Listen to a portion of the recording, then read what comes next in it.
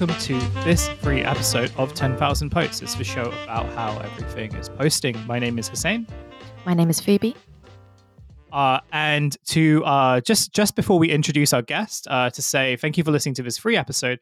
We do have a lot of bonus content on our Patreon, patreon.com/10k post podcast. $5 a month, you get bonus episodes every week. You get to sort of be part of a little community there. It also means that we can run the show without ads and stay editorial independent. Both of these things are very, very important to us. And it also means that you get to secretly contribute to my Katana fund, and I will explain what I'm going to be using that for in a little bit. But to introduce our guest, to justify why I should totally buy a katana, friend of the show, Patrick Wyman, Tides of History, been on the show and all our shows many, many times. Also the co-host of the Romecast, which Phoebe and Milo do. Hey, thank you so much for having me. It is a pleasure to be here once again with you fine folks.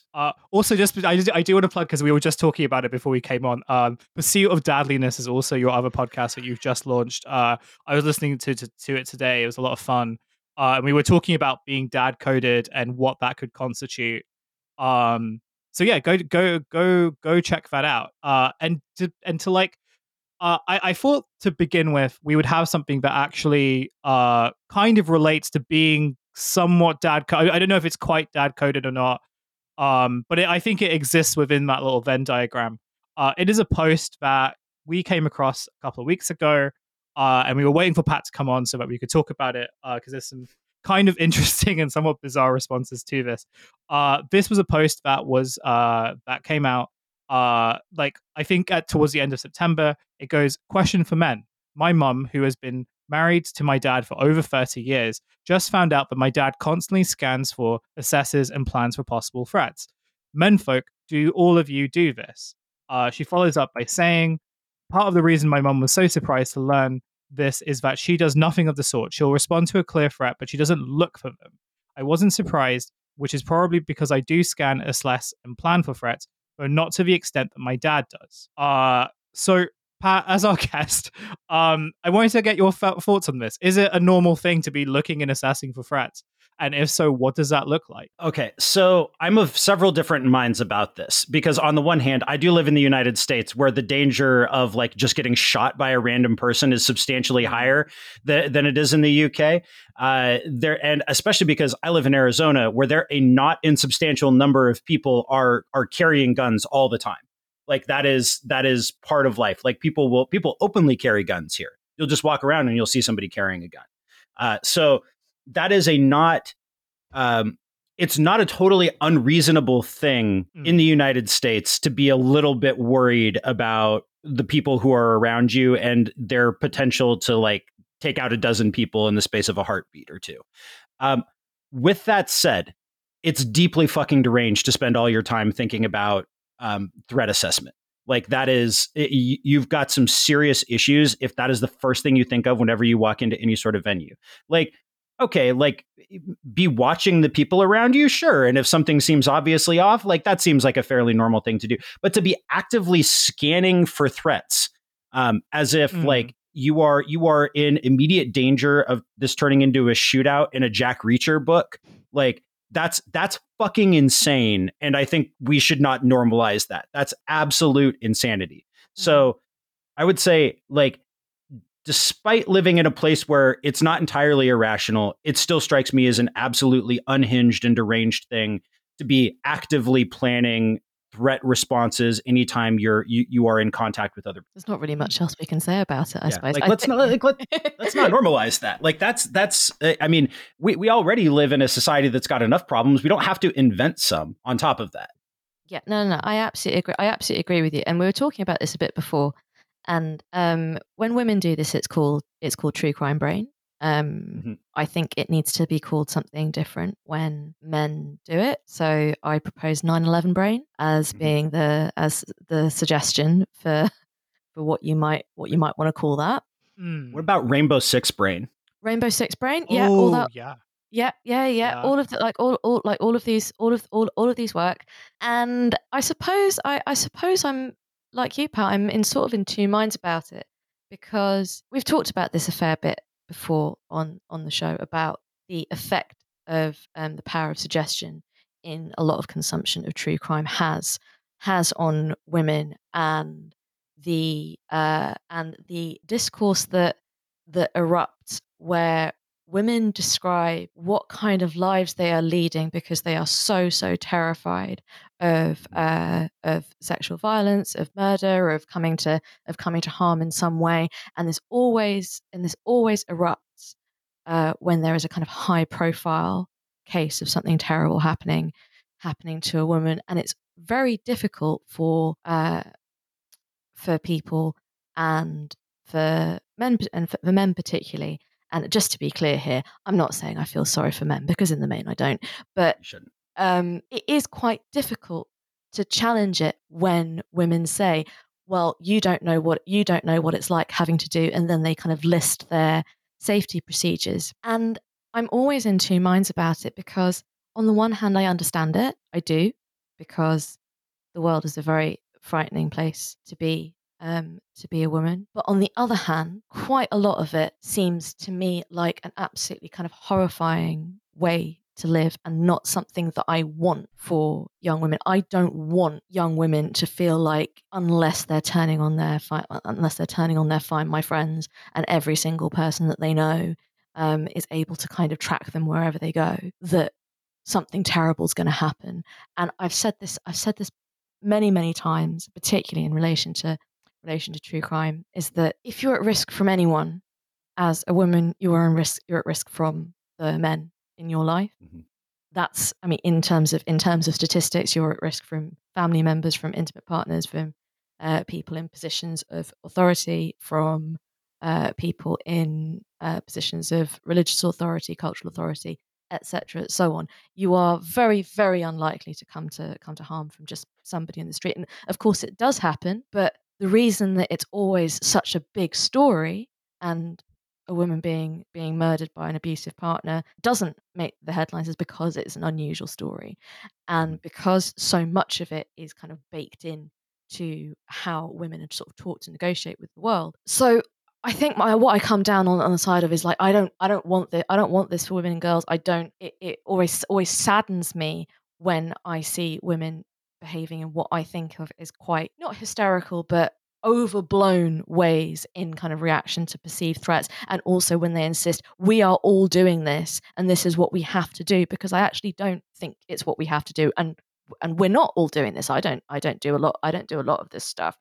But then when I see men making fun of it, then I'm a bit like, no, don't like that. This one little bit. But it all seems to me to be rolled into kind of one broader set of quite pathological cultural anxieties that a lot of people have developed, seemingly quite recently, like even calling it 9/11 brain.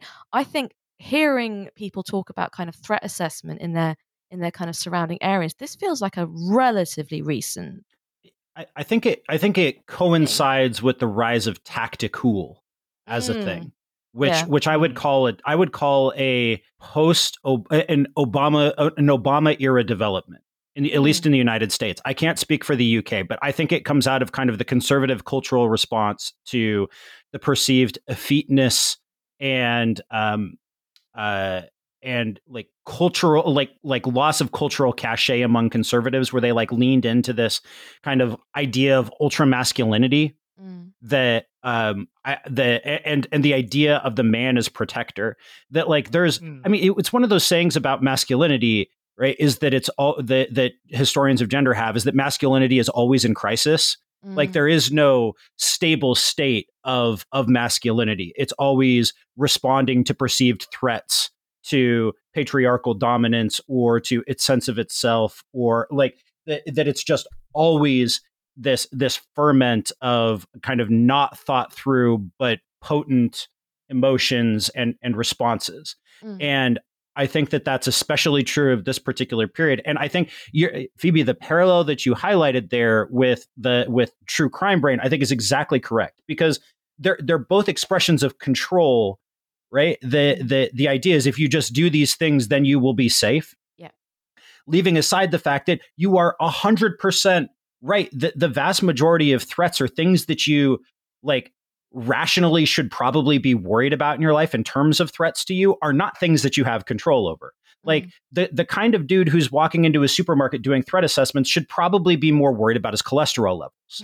Like really and truly, like what's most likely going to kill him? Heart disease, cancer, like what, or a car accident, right? Those are the things that are that really that guy should, in a rational sense of like, what are the threats to my life and well-being? Those are the things that are probably going to get you. It's not going to be it's not going to be a kidnapper in a grocery store trying to steal your wife. Like, first of all, nobody wants Betty. Like Betty is not at the top of anybody's priority list. Like she's a deeply unpleasant person. We know this. But beyond that, I think it's just this deep-seated need for control that expresses itself quite differently based on the gendered norms of threat assessment. I think that's exactly right, and I think it's interesting to point out the point about masculinity always being in crisis, because if you think about it in terms of a describable constitutive thing, femininity is also always in crisis, but people are not afraid of what happens when femininity is in crisis because people are not in the main afraid of women. And I mean, which you got to say that's probably not completely like immaterial. That's not like completely based on non-reality. What I think is interesting in terms of the genderedness of the threat assessment people is how female it is. Is how kind of, all right, I'm going out into the world and I am scared of it. There is stuff for me to be scared of. And it's couched and framed in the language of masculinity and protecting and serving. But what it comes down to is it's people going outside their houses and being pretty afraid of the world around them and engaging in quite a lot of catastrophic thinking about the potential for something terrible happening to you in the world around you. And I do think it's interesting how much of particularly online ultra masculinity, which always, as we talked about before, which always comes down to, okay, but what are they trying to sell you? Are they trying to sell you a workshop? Are they trying to sell you a course? Are they trying to sell you a supplement? But it's interesting how close to what people think of as sort of more traditionally kind of feminine coded things all of this stuff is. Like even the big gym bros, they're doing it to look beautiful. They're not doing it because it's like particularly good for their heart. It's not good for their heart to bulk and shred, etc. They're doing it because they want to look like lovely pieces of art, like a lovely girl. And I think the problem with this way of thinking, alongside the harm that it does to your own psyche, to your own emotional and spiritual well-being, is the harm it does more broadly, because so much of what people think of as being something to worry about or something to keep their eyes on is very, very bound up in existing kind of existing marginalizations. So like a lot of this kind of human trafficking stuff is like is like, you know, oh, you see a brown man acting shifty, like then it's because he's trying to traffic you. And that's very much kind of sort of tying into this whole idea of like white femininity as being a kind of external thing which must be protected. Quite a lot of this stuff is people who aren't well, who might be behaving unusually in public, and I think it's very socially and culturally damaging if your immediate feeling is mistrust and what potential violence you can do to people who are already structurally marginalized. Well, if you're already anxious about quote unquote those people, then you need to invent reasons to feel that way. It can't just you can't admit to yourself that it's that you don't that you dislike them or that you're afraid of them because who they are, because or because they're a marginalized group, or because they're different from you. You have to have a reason in your head why that's a justifiable thing. And so the narratives about trafficking and drugs and disease works just as well, right? Like disease is, for 1,000 years, people have been talking about the other and disease, right? You have to have you have to be able to come up with some sort of justification to yourself that's not just, I dislike them because of the color of their skin, or because they look different than me and they make me feel icky. Like most people, no matter how bigoted their actions are, at least in their thought processes, are not going to be okay with that. You know what I mean? Like they will never be able to admit that to themselves. Even if that is the reality of it, even if on a basic level, that's what it is. I mean, I suppose the part, to your point, Phoebe, I think you're exactly right. How do you build a society when fear is your baseline emotion that you experience when you're dealing with anybody who is even slightly dislike you at all? Right. And then what do you do when you realize that, let's say something bad does happen, and it is vastly more likely to happen at the hands of somebody that you know? Like, you're one of these dudes who's doing threat assessment, right? Like, you are dramatically more likely to be killed cleaning your gun than you are by a stranger in a grocery store. Right? Like, with somebody shooting you in a grocery store, you are dramatically more likely to be stabbed by your blackout drunk brother-in-law at a barbecue than you are to get into a bar fight and have somebody knife you there, like have a stranger knife you in a bar. Like, so then you would have to, if you were to follow those things to their logical conclusions, then you would have to admit that maybe the people that you do trust aren't worthy of that. Same with who is actually doing sexual violence. It's not strangers; it's people that you know, right? Like, it's intimate partner violence. Like, then you would have to start questioning the structures of the world that put those people close to you and that make those binding relationships, as opposed to it being something like fear is much more comfortable when it's abstract than when it's personal. And I don't know. I have a hard time understanding living that way. And I think part of it is, like, over the last couple of decades, I've spent a lot of time like doing stuff that made me afraid in the moment. I spent a lot of time like having people trying to punch me in the face, or like lifting really heavy things, or like doing professional things that made me really nervous. And if you just expose yourself, like, your body can't differentiate between different kinds of stress. Like, you don't, when you do something that your body and your mind perceive as stressful, it doesn't know whether that's public speaking, or whether it's or whether it's like somebody trying to hurt you. You get the same kind of like physiological responses to that. And if you do those kinds of things enough, it can desensitize you. You don't stop being afraid, but the fear doesn't really run away with you in quite the same way. I think part of it is that a lot of people who are running their lives based on these feelings of fear have never experienced actual fear, or when they did, it was so overwhelming and they had no idea how to deal with it, that it made them afraid of being afraid from then on. And if people talk about things like resilience, and a lot of that's like a resilience as a characteristic or like a learned thing. A lot of that is bullshit, right? It's people who are trying to sell you something, or who are trying to get you to, go to their Amazon storefront to buy something. But like, there really is an idea of resilience where like that is an actual real thing, where if you do difficult things and you accept the possibility of failure, and you accept, for example, the possibility of being afraid when there are scary things happening, then you're much better able to deal with them. And I think I guess the word I would use is brittle. Like, this is all really, it feels really brittle. You know what I mean? I absolutely agree on that. Like, and to be 100% clear, like, I think that particularly for women, instinct-based fear is a gift, but you also can't tell yourself that your instinct isn't based on a kind of wide variety of intersecting factors. And quite a lot of stuff that women describe doing, like I suppose like the key between the knuckles, like not having your headphones in late at night, or whatever, like that to me doesn't seem particularly mad, or particularly an example of kind of sort of life ruining level of anxiety.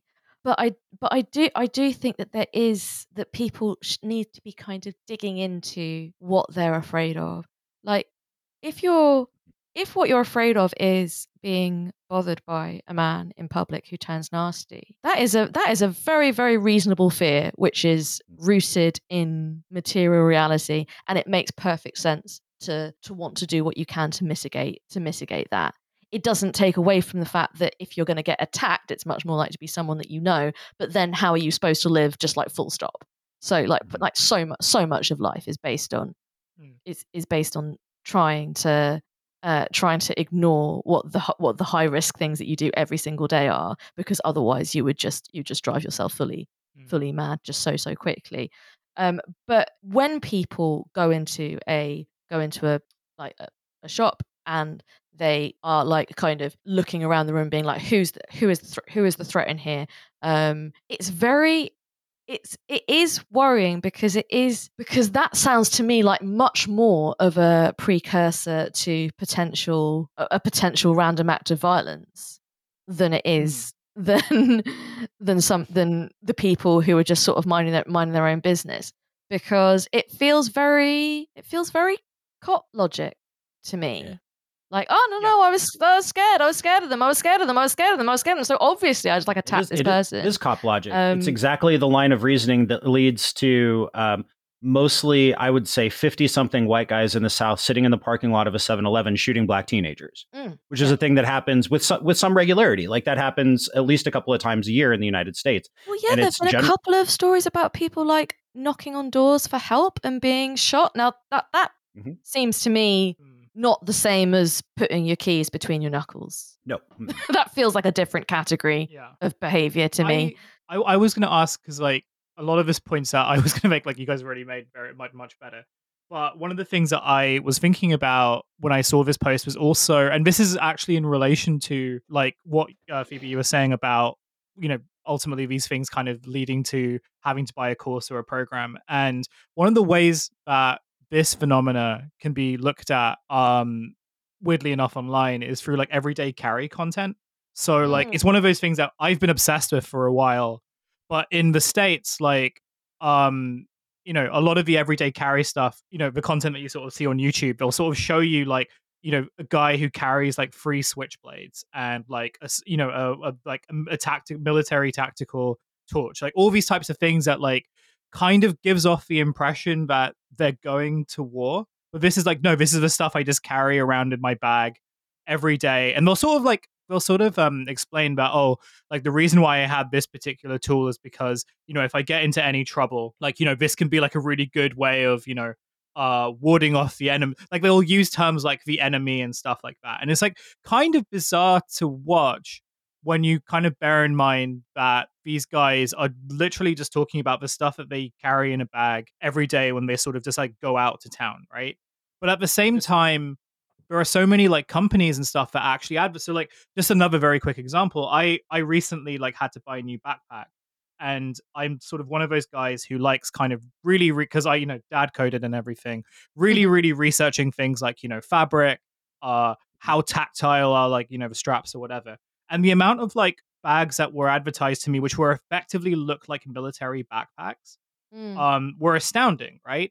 Like you have these sort of general products that have this that are geared towards like men, that have this underlining tone of like all the stuff that you now have to like carry or hold and stuff, like has to have this type of military aesthetic to it. Like they're not military grade stuff by any means. These are sort of things that are there on the consumer market, but they kind of ape the military aesthetic. And I do think it feeds into this idea that like, going out in the world is kind of akin to being in battle now, or like you should treat it as such. And I wonder how much these kind of things reinforce the idea that like the world is a dangerous place and you can't really trust anyone, so you have to prepare for everything. And by the way, like you should buy our products because it means that you can prepare for everything. And like the types of people it appeals to are men who I think are just very scared, right? And they don't really know, or like some men who are kind of very scared, not really sure of like what they should be doing. And so this kind of really does feed into the idea that like as a real man, like your responsibilities are to like I don't know, like take on anyone who you perceive to be an enemy. But like fundamentally, that does mean like spending months looking for the best switchblade to like attack someone who probably wasn't a threat to you. So let's put this in concrete terms, because we can imagine very specifically this type of guy. Like, we can imagine the person to whom this appeals.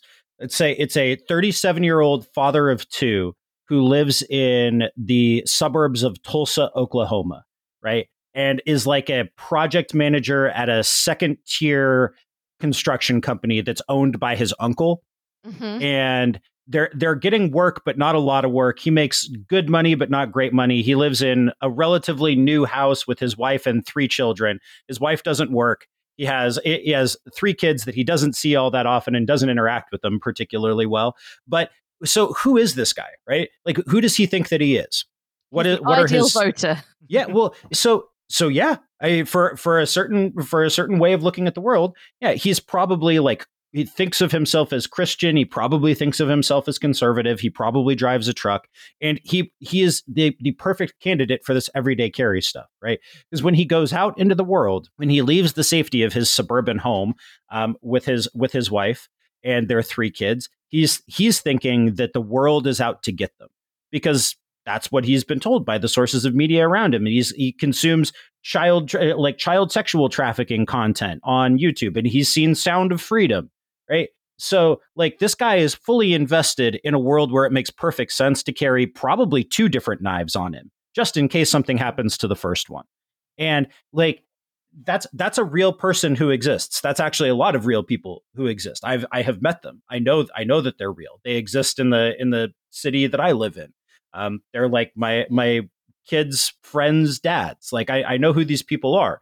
And to my mind, that seems insane. Like, that whole chain of reasoning seems deeply fucking unhinged. Like, nobody is going to come grab your kids from school drop off. Like, you don't need to be carrying one or more knives to pick up your kids from to pick up your kids from school. That's not a thing. You don't need to do that. You're not going to need that at the local McDonald's. There are homeless people there. Yeah, but like, probably not going to bother you. And worst case scenario, you have a whole police department that's perfectly happy to do violence to homeless people on your behalf. Like, that's their function. So that's like, I understand the bases of it and the kind of like fire hoses of what I would consider to be basically not like fear-driven nonsense that these people are basting in. But I can't get behind it. Like, I can understand it. I can rationalize it. I can see how they get there, but it doesn't make it any less insane to me. On that note, we should probably shift to our second topic, which is, rather than, well, I was thinking of a segue while you guys were talking, which is, rather than spend all your time thinking about knives and guns to carry around, maybe you should think about something more productive like the Roman Empire. But I don't think it quite lands, so I'm very sorry, both to you and to Devin and to all the listeners. I have failed you. I am sorry. But yeah, Pat, like, when this thing came out, a few people, like a few fans of the show, did send it, and they were like, "When are you getting Pat Wyman on to talk about it?" Well, the one time we do listen to you, it's when we invite our friend Pat Wyman to come talk about why do men think so much about the Roman Empire. So I want to give like a bit of a background of this meme before we get, because it was like a little bit ago. So this is from the very good archivist at knowyourmeme.com. On September 25th, 2022, the Swedish influencer Saskia caught, I think it was 2023. Maybe they got it wrong. Anyway, the Swedish influencer Saskia Court posted to Instagram a series of 10 screenshots showing DMs and comments showing how showing how often men thought about the Roman Empire, inspired by a story that she posted, to which she asked her followers to ask their male partners the same question. When translated into English, the description of her post read, "Ask any guy if he thinks about the Roman Empire. More contributions are saved in my profile under the highlights. Quote, guys eat, and quote, the kingdom of Rome. A hug from a male scientist over the course of 1 year." And the post gained roughly 3,000 likes. There's some more to this. I'll put the link in the show notes. The basic summary is, apparently lots of men think about the Roman Empire quite a lot. Now, I would not necessarily classify myself as one of those men, but Pat, I wondered, as someone who like kind of studies this and thinks about it basically all the time as part of your job, how common, and also why might this be happening, or is this kind of an over-egged thing that people are just kind of latching onto? So it's a little bit of all of that, but I really do think a lot of guys think about the Roman Empire a lot. And I think there are really like strongly identifiable reasons why that's the case. I don't think it's entirely bullshit. I think on the one hand, when guys consume pop culture history, a lot of what is geared towards men of pop culture history has to do with Rome. Mm-hmm. So the Rome TV series, Gladiator, I think, is the canonical example of this, the Spartacus TV series. And I mean, even like you go back a generation, the old Spartacus movie, right? Like, got Kirk Douglas. Like there is a long tradition of pop culture depictions of Rome as being kind of the historical period and the setting in which people can play out their anxieties about the present. And so I think that if guys are thinking of history, you don't like most American men, especially, haven't learned that much history in school. Like it doesn't get a ton of attention. If they have, it's usually U.S. history, and even then, it's not that much. I think I don't know about the quality of history education in the UK, but I can't imagine that it's any worse than it is in the US. And it's really bad. So it's not like people have this tremendous stock of historical examples to think with. They've got, you got World War II, you got the Roman Empire, maybe you got the US Civil War, probably not the Revolution. Like most people just don't know that much about history. And to the extent that they know anything about history, it's probably from Wikipedia and pop culture. And the Roman Empire happens to be highly accessible in those terms, right? It's very easy to get to. If you're fucking around on your phone one night and you go on Wikipedia, you can fall down a Roman Empire rabbit hole and you can stay there for a couple hours. And that's pretty fun. It gives you a lot of stuff to think about. There's lots of individual articles. They're reasonably well done by the standards of Wikipedia. And you can end up coming away with some baseline level of knowledge about this. With like the barrier to entry is very low. Also, I think this is connected, but not entirely the same thing. There is a big market for like stoic content, right? Like, again, to come back to the issue of dudes trying to figure out who they are and how they're supposed to act in the world. Stoicism, there is a lot of oomph behind kind of stoicism for dudes in terms of making online content. There are websites, there are websites, there are TikTok accounts, there are Instagram accounts, there are YouTube accounts that are just talking through stoicism. And of course, the historical background to stoicism as a thing is Roman Empire, Marcus Aurelius, right? Like it's easy to make that sell. And so I think more so than the vast majority of other historical periods, it's easy to get into Rome. Like it's easy to get there. So to the extent that men are thinking about history at all, Rome is a really natural and easy thing for them to be thinking about. Like it's just there. And you can tie that to the long intellectual tradition of dudes thinking about Rome, which goes back to, like you can have a pretty continuous line of guys thinking seriously about the Roman Empire and what it means for them to at least the 14th century and probably longer. So there's an intellectual tradition of it. It's accessible. And, I think for a lot of people, like that kind of is history. Yeah. There's like they may be peripherally aware of other historical periods, but like we can't think that the average person out there, to the extent that they think about history at all, has like a detailed chronology of everything that's happened in the world and that they're just picking this one for specific reasons. Like this is my problem with the think piece thing. That's like, they're picking Rome, like they're focused on Rome because it's the perfect thing for cis white men because it's ultra hierarchical and it's a thing with cis white men at the top. It's like it's not like they're picking this as opposed to Great Zimbabwe or Angkor Yeah. or literally anything else. They probably don't know that those things exist. Yeah. And that, or if they do, they're not accessible. Like there's like a couple of brief Wikipedia summaries on those things. Like if you wanted to get into the Great Zimbabwe, like what are the easy entry points for that as a non-specialist? they're not there. Like, it's really, really difficult. So people go to where the content is, and there's a lot of content about Rome. Those are kind of my baseline things. Like, I don't think it's nearly as intentional or reflective of like power structures in our society as some of the think pieces would make it out to be.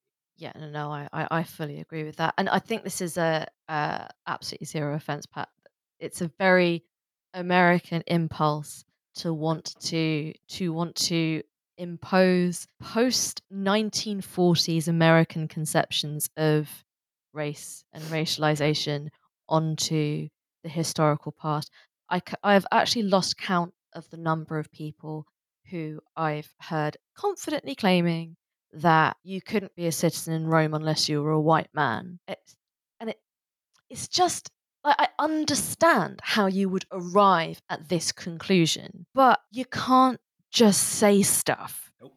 That's like I understand that like if you are just consuming historical content because you think it's interesting and you enjoy it, fine. But you can't just say stuff. And Pat, you and I have talked about this before about how quite a lot of American conceptions of slavery in the ancient world is so completely contoured by the understanding of the transatlantic slave trade that they are unable to conceptualize it as a piece of historical phenomena, which again it makes sense. I fully understand why you see the word slavery and you think, okay, well this must be a violent process of uh, of racialized dehumanization and massacres. That's what it must have been, and it wasn't.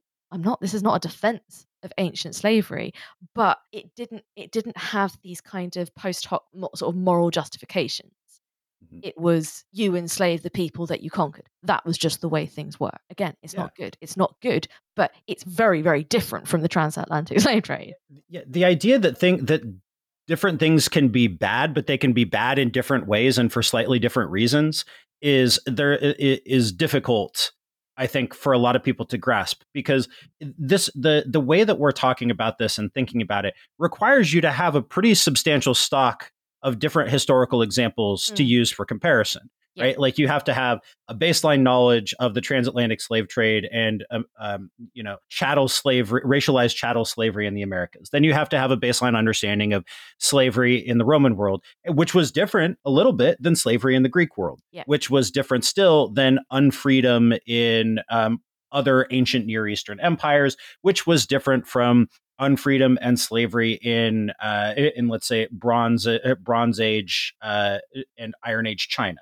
Right? Like, these are all different phenomena. It all sucks. Like, you don't want to be a slave in any one of these, right? Like, this is all bad. Yeah, it all 100% sucks. Like, don't get me wrong on that front. I think people are very bad in the main at thinking laterally. So I think that if you ask the average person with an average kind of school-based historical education in the global north, I'm sure it's completely different in other parts of the world.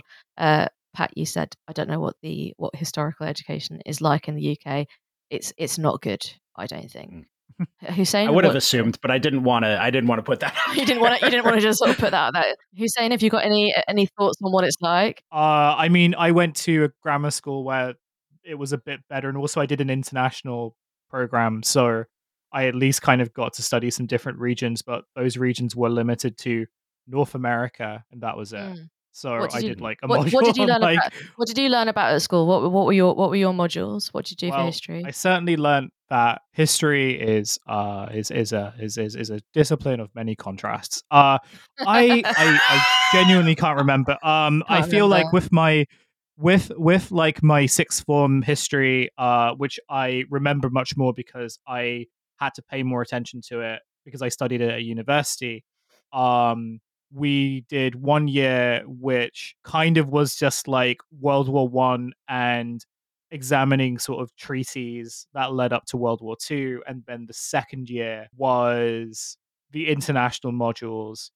And I would like to say that we kind of talked about or studied the American West, but I can't remember. Oh, okay. So I feel like the education in terms of the diversity was a bit better, But in terms of how you study it and how you think about it, very much not the case. And so it's very much like, Yeah. how did I spend 2 years of my life and then not take anything from that? It's Which I think is probably more like, Yeah. It's not insignificant. At my school, it was a little bit odd because I didn't realize until I was an adult that one of our history teachers was a little bit of a renegade I because thought you were going to all say we something else for a second. yes, no no yeah. I no thought that was going in a much different No, direction. no, no, no, no, no, no. She was excellent. She was a very elderly Welsh woman, and because she had covered all we had to do for the curriculum when we were in the first and second year, she decided to do a kind of impromptu, which again I did not realise was impromptu at all, impromptu module on the evil of the British Empire, and we learned about the British Empire in India and in Kenya and the actions of the East India Company. And I didn't realize that this was not a standard thing that you got taught in schools until I was an adult. And I kind of came across sort of people sort of saying, no, it's really, really important to have to be doing all this kind of sort of re-reckoning with the history of the British Empire, because so much of it is this kind of, oh well, we showed up in India and we built the railways. What's the issue? I don't get it. This is fine. Um, hmm. and and I was like, yeah, but you learn about like the Bengal famine and like the Mao massacre, right, at school? And they were like, what? No. And I was like, yeah, no, you definitely do. We did that in first year after we finished with Richard II, and and turned out this was not a normal average thing that was being done, and it was just that our history teacher just thought, you know what, it's time for them to learn some reality about the world, and then we went back to the French Revolution, which again, fair play, is interesting. Um, so I think that people are very bad at thinking laterally, and they're very bad as well at not thinking of civilizations, obviously heavy inverts around civilizations, as being um as being kind of at the same time as each other. So they think, well, like, okay, so there was ancient Egypt, and then ancient Egypt finished, and then there was ancient Greece, and then ancient Greece finished, and then there was ancient Rome, and now there's sort of now. Yeah. Basically, yeah. Yeah. And maybe you get the Middle Ages in between. Maybe you get some talk about the World Wars. But like even in the case of the subjects that like quote unquote history guys think they know a lot about, it's conditioned by the kinds of books that get written about those topics, the kind of documentaries that get made about those topics, which tend to focus on, for lack of a better term, like names and dates and some striking images. Like the way that the Roman Empire is portrayed is largely top down from the perspective of emperors, big ass buildings, and military accomplishments, right? Like Mm, conquests and battles and things of that nature. So the version of that history that people are getting that is made accessible to them is not what those of us who have really studied the Roman Empire would think it is, right? Like the Roman Empire is contained multitudes. It contained tens of millions of people spread across vast geographic areas. Like there's nothing less Roman about talking about a farmer in Gaul or a shepherd in the Atlas Mountains than there is in talking about a senator in Rome itself. Like they are all part of the Roman world in mm, different ways. Their experiences of what the Roman Empire is are going to be quite different for reasons that make a lot of for reasons that we could go into. But like that's not the Roman Empire that's getting fed to people. That's not the Roman Empire that people are thinking about. They're thinking mm, about it as whether implicitly or explicitly, they are thinking about it as a point of comparison for their concerns in the present day, which is good. Like it's good to have historical examples to think with. But when you have a really limited stock of historical examples and your understanding of that comparison is based on a really limited portrayal of that time period and what made it matter, then that's going to lead people astray. Like doing comparative Mm. history is actually hard. Like it's hard to do for a mm, lot of reasons that make a lot of sense. we do it all the time. And I think we would do it better if we were more open about the limitations of that and the limitations of only having this like incredibly limited stock of examples. Like Yeah. it fucking killed me a few years ago, like at the height of the Trump phenomenon in the United States, when there is like, oh, he's Mussolini, or let's talk about it as like the rise of fascism. Like, he's from fucking Queens, man.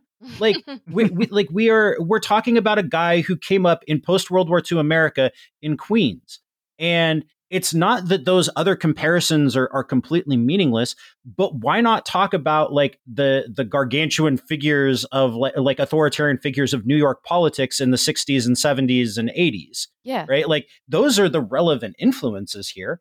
And maybe you would understand what's happening a little better if you focused on an actively American tradition of authoritarianism and top-down rule and like dipshit white guys who think they know better, right? Like, and think they have the right to make decisions for everybody. Like, we got plenty of those on our own. You don't have to go searching for, you don't have to go to the end of the Roman Republic. You don't have to go to Mussolini. You can just talk about, like, you can talk about the actual historical context that produced that. You can just talk about the mob. Yeah. Or for that matter, you can just talk about a particular kind of reactionary strain in being an American guy from Queens. Like a guy who watched a shitload of Charles Bronson movies. Yeah, when we did the episode on Trump posting, which must be 3 years ago now. One of the things that we said is that people make this sort of slightly interesting assumption about Trump embodying this kind of fascist masculinity, when what he really is like, he is like someone's great Aunt Candace.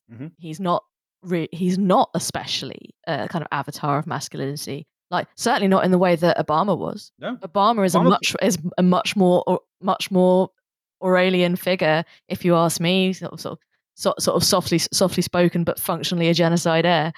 Yeah, but it's much easier to conceptualize in terms of the bluster, and like there's an extent to which like Trump was very much a blank slate for people to read onto. Like he was such a figure that produced such tremendous amounts of anxiety in every way, shape, and form that people could read all the worst stuff they believed about the present and the past onto him. And that doesn't mean that he was a good guy by any stretch of the imagination. It doesn't even mean that he didn't embody some of those trends and tendencies.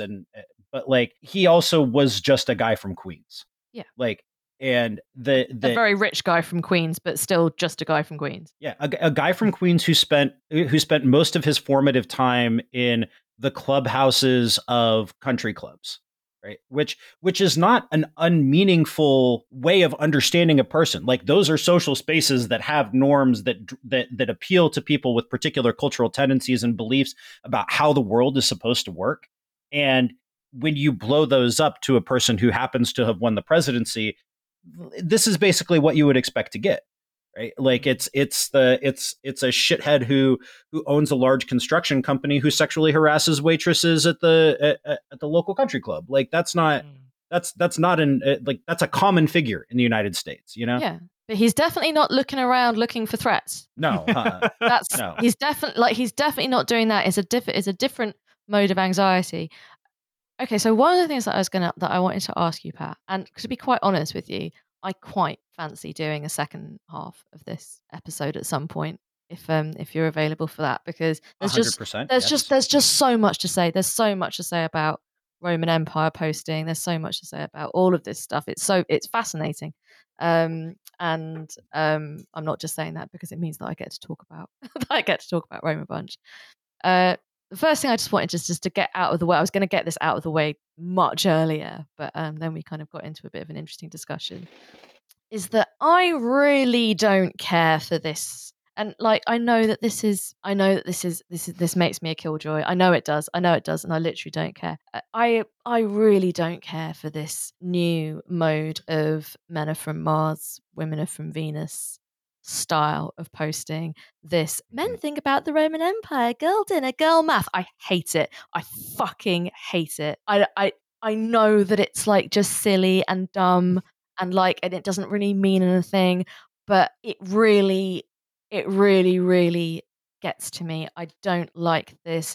Oh, it's really nice to have a boyfriend because he explains world events and maths to you. Ha ha ha. What are you even doing? Like what are you even doing? Do you not think that you're not gonna be treated like you are stupid enough without doing it to yourself? It's not. I don't like it. I'm really sorry, and I know it's and I know it. And I think of it as very very distinct from like the kind of the bimbo aesthetic stuff, which I think is a sex thing and it's fine. You know, do what you want to do.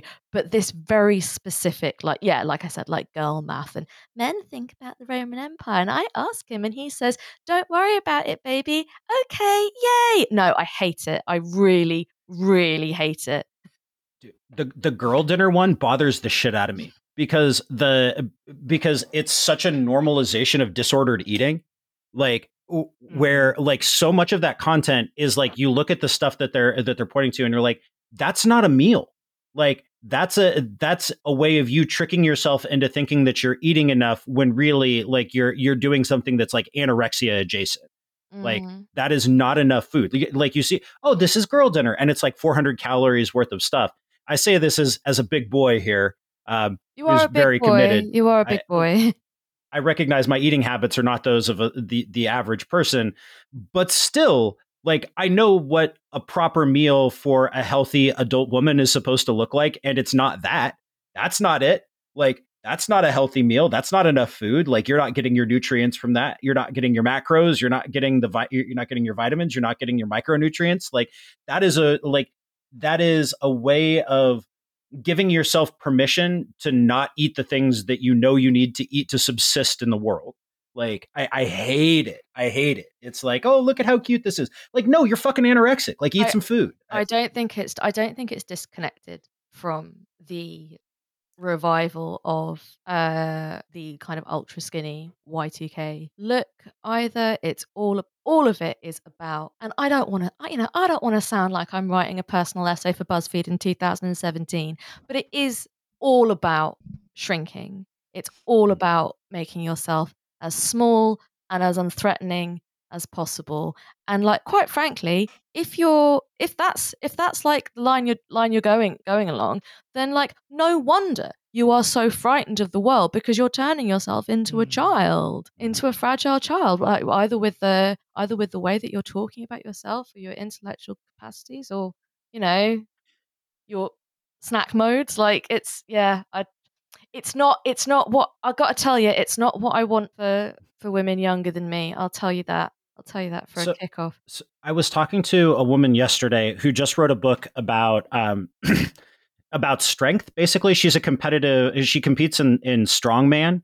And she wrote a book about how she got into it and kind of her journey to strength. And she talked to all of these like professional strength athletes all over the world and people who work on kind of the psychology and physiology of strength training. And we were talking about, the thing that women are told when they start lifting weights is, well, you don't want to get too bulky. Or are you sure you want to lift weights because it might make you bulky? Or or men conversely telling women that you don't have to worry about that. You're not actually going to get bulky. But like her point was that whole conversation is about taking up space and the idea the reason why women are afraid of that and they're assured that that's not going to happen is that they're being told that no, don't worry, you won't actually take up space either physically obviously, but also like the idea of a bulky and muscular woman is threatening on some basic level. It's a violation of what a certain type of person sees as idealized femininity, and they take offense at the fact that it exists. Not like anything this woman has actually done, just the fact of her existence as a muscular woman is enough to be threatening.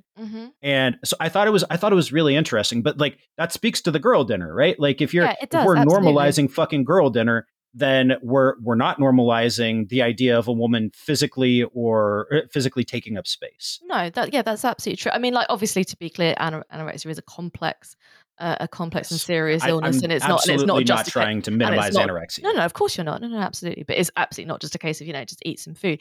But it's this framing of not just anorexia, but kind of anorexic practices. Like all of this stuff if anybody is familiar with pro anorexia and pro bulimia content on from Tumblr and where it exists now, less so admittedly on Tumblr these days, but it's definitely still a thing that exists. If you cannot distinguish between a cutesy TikTok about your girl dinner and a very, very unwell person posting about their serious illness on Tumblr in 2014, then that it's not a non-problem. It's not nothing.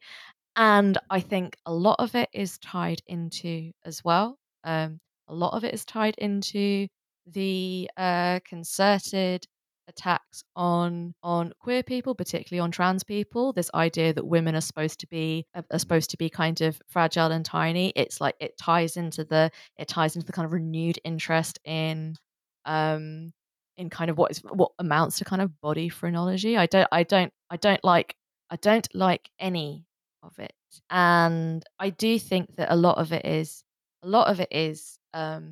in terms of kind of a cultural phenomenon is young women are taught to be absolutely not just a bit like nervous about aging, they're taught to be absolutely like phobic about it, and they quite often project that phobia onto women who are older than them. And it's something which is a kind of hard lesson learned, I think, and it's not one that I think you're capable of learning in your 20s. Like, I mean, Jesus, I certainly didn't. But this is a bit of a tangent but just the whole framing of this question about, oh, men think about the Roman Empire. Bitch, I think about the Roman Empire. As you should. It's fascinating. It's worth thinking about. It's worth thinking about. But the big question I wanted to ask you, and like, don't worry if you can't answer this, is that because like my first thought when I saw this, because these posts were coming up when I was away on holiday, and so I got this message from one of my friends saying like, I bet you got some thoughts about how many times a day does the men think about the Roman Empire. And I was like, I literally don't know what you're talking about. I'm on holiday. What is this? Is this something that I need to think about now? Can it wait until I come back? And he said it can definitely wait till you come back. Don't think about it now. No, it can't. You have to answer it now. No. Stop what you're doing right this minute. You need to go somewhere where there's proper internet signal, which was very, very, patchy. Yeah, that's what we're going to want you to do. And the first thing I thought was, okay, but like what aspect? Like, what do you mean? What do you mean by this? What period of time? Do you mean in the period of expansion outside the Italian peninsula, where it wasn't governed by one man, but it's still called an empire because it had a kind of an administrative center, and then kind of garrisons and settlements? So, like, is that an empire? What do you mean when you say empire? Do you mean the literature? Do you mean the military? Do you mean the building projects? What do you mean? What do you mean? What do you mean? When you're talking about it ending, do you mean the end of the Western Empire, or do you mean the end of the Eastern Empire 1,000 years later? What do you mean when you say that you're thinking about the Roman Empire? So this is obviously the tiresome, pedantic, autist response to men think about the Roman Empire every day. But I'm actually genuinely interested to know what you two think that people mean when they say men are thinking about the Roman Empire. What is it they're thinking about? Legionaries, aqueducts, the Colosseum, emperors, Marcus Aurelius, always Marcus Aurelius. Yeah, always Marcus Aurelius. Caesar. I think that about covers it. And like, if you're British, then like, what's his name? Celius? Is that like the guy in the Latin textbooks? Caecilius. Yeah. Well, I don't know.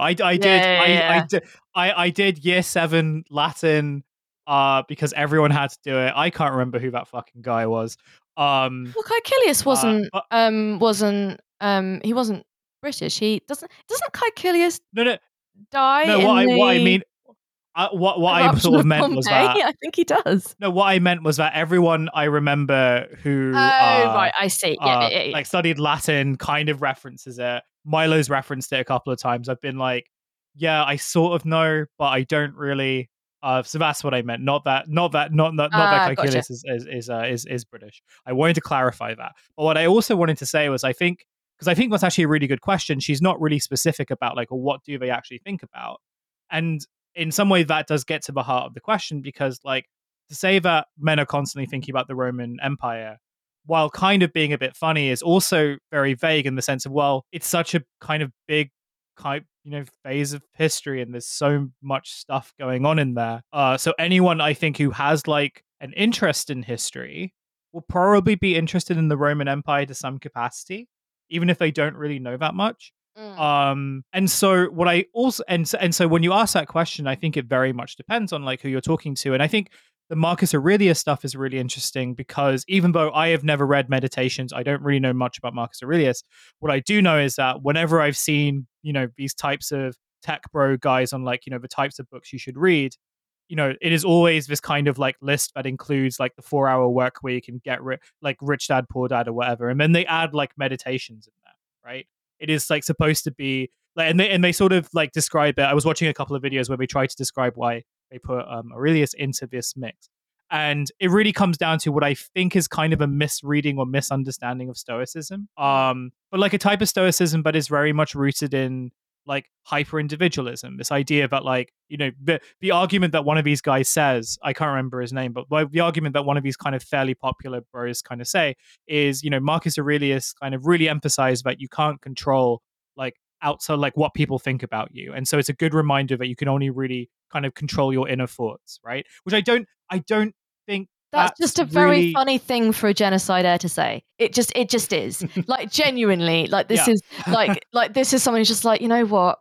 Anyone who criticizes you is just not really doing anything with their lives, and then just like Well, this is while we're effectively at it, yeah. can we maybe like have a column put up that has like images of me kind of like wreaking kind of bloody murder all up and down Deja? Is that something that we can do? Yeah. It's not any of my business what anyone else thinks of me. It's like, yeah, a little bit. It is a little bit your business, Marcus. But I think the way that they frame it then is like, well, like when they sort of kind of view their interest in the Roman Empire as just being Aurelius, is, implicit in that is also this idea that like, oh, you can learn from like this very specific reading of what the Roman Empire was about, like how to live like a better and more civilized life, right? Hmm. Yeah, I And mean, it so almost there are kind of like misreadings within misreadings, but I feel like when it comes down like a certain kind of guy, their sort of like interaction with the Roman Empire really does come from like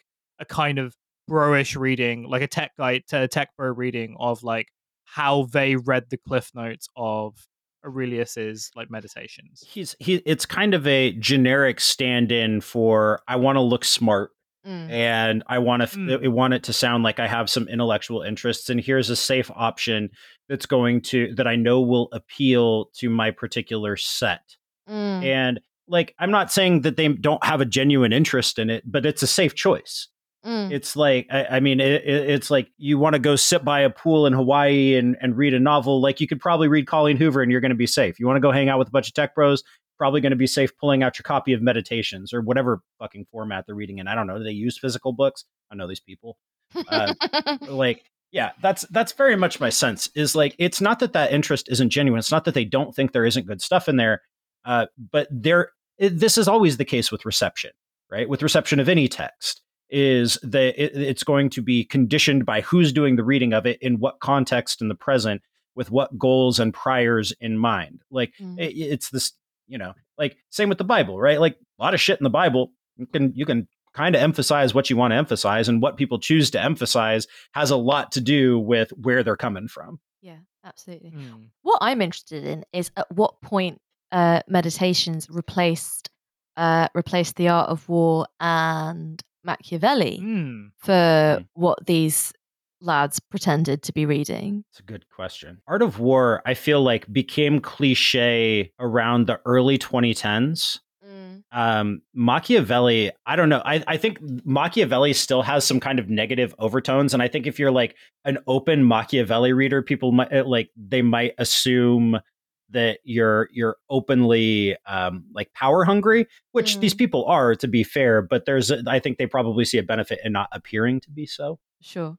I mean, you can't get more power hungry than being a Roman emperor. True, but if you wrap it up in stoicism, then it becomes a virtue and not genocide. But it says right here that he was a good guy.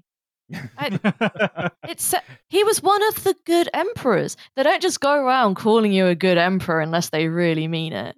I mean, my only other thought on that is also like, my other thought on that was just like Machiavelli was also kind of used quite a lot by pickup artists as well.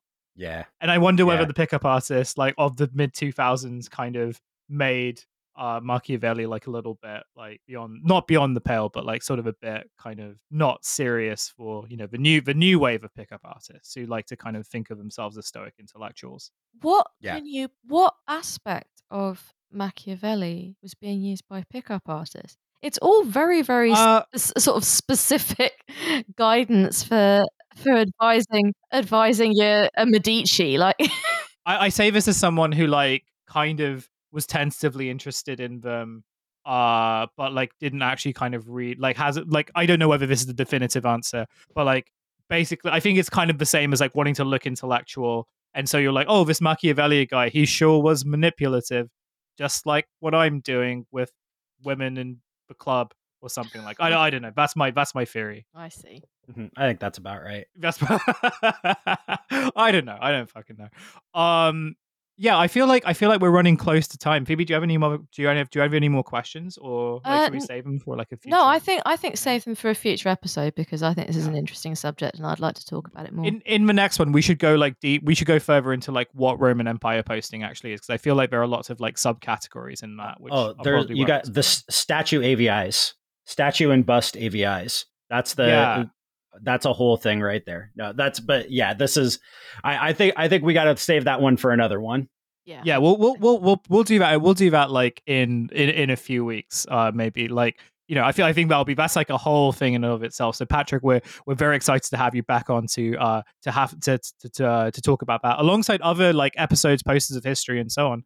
But all of which is to say, thank you so much for coming on the show. Thank you so much for taking the time out to talk to us about this phenomenon.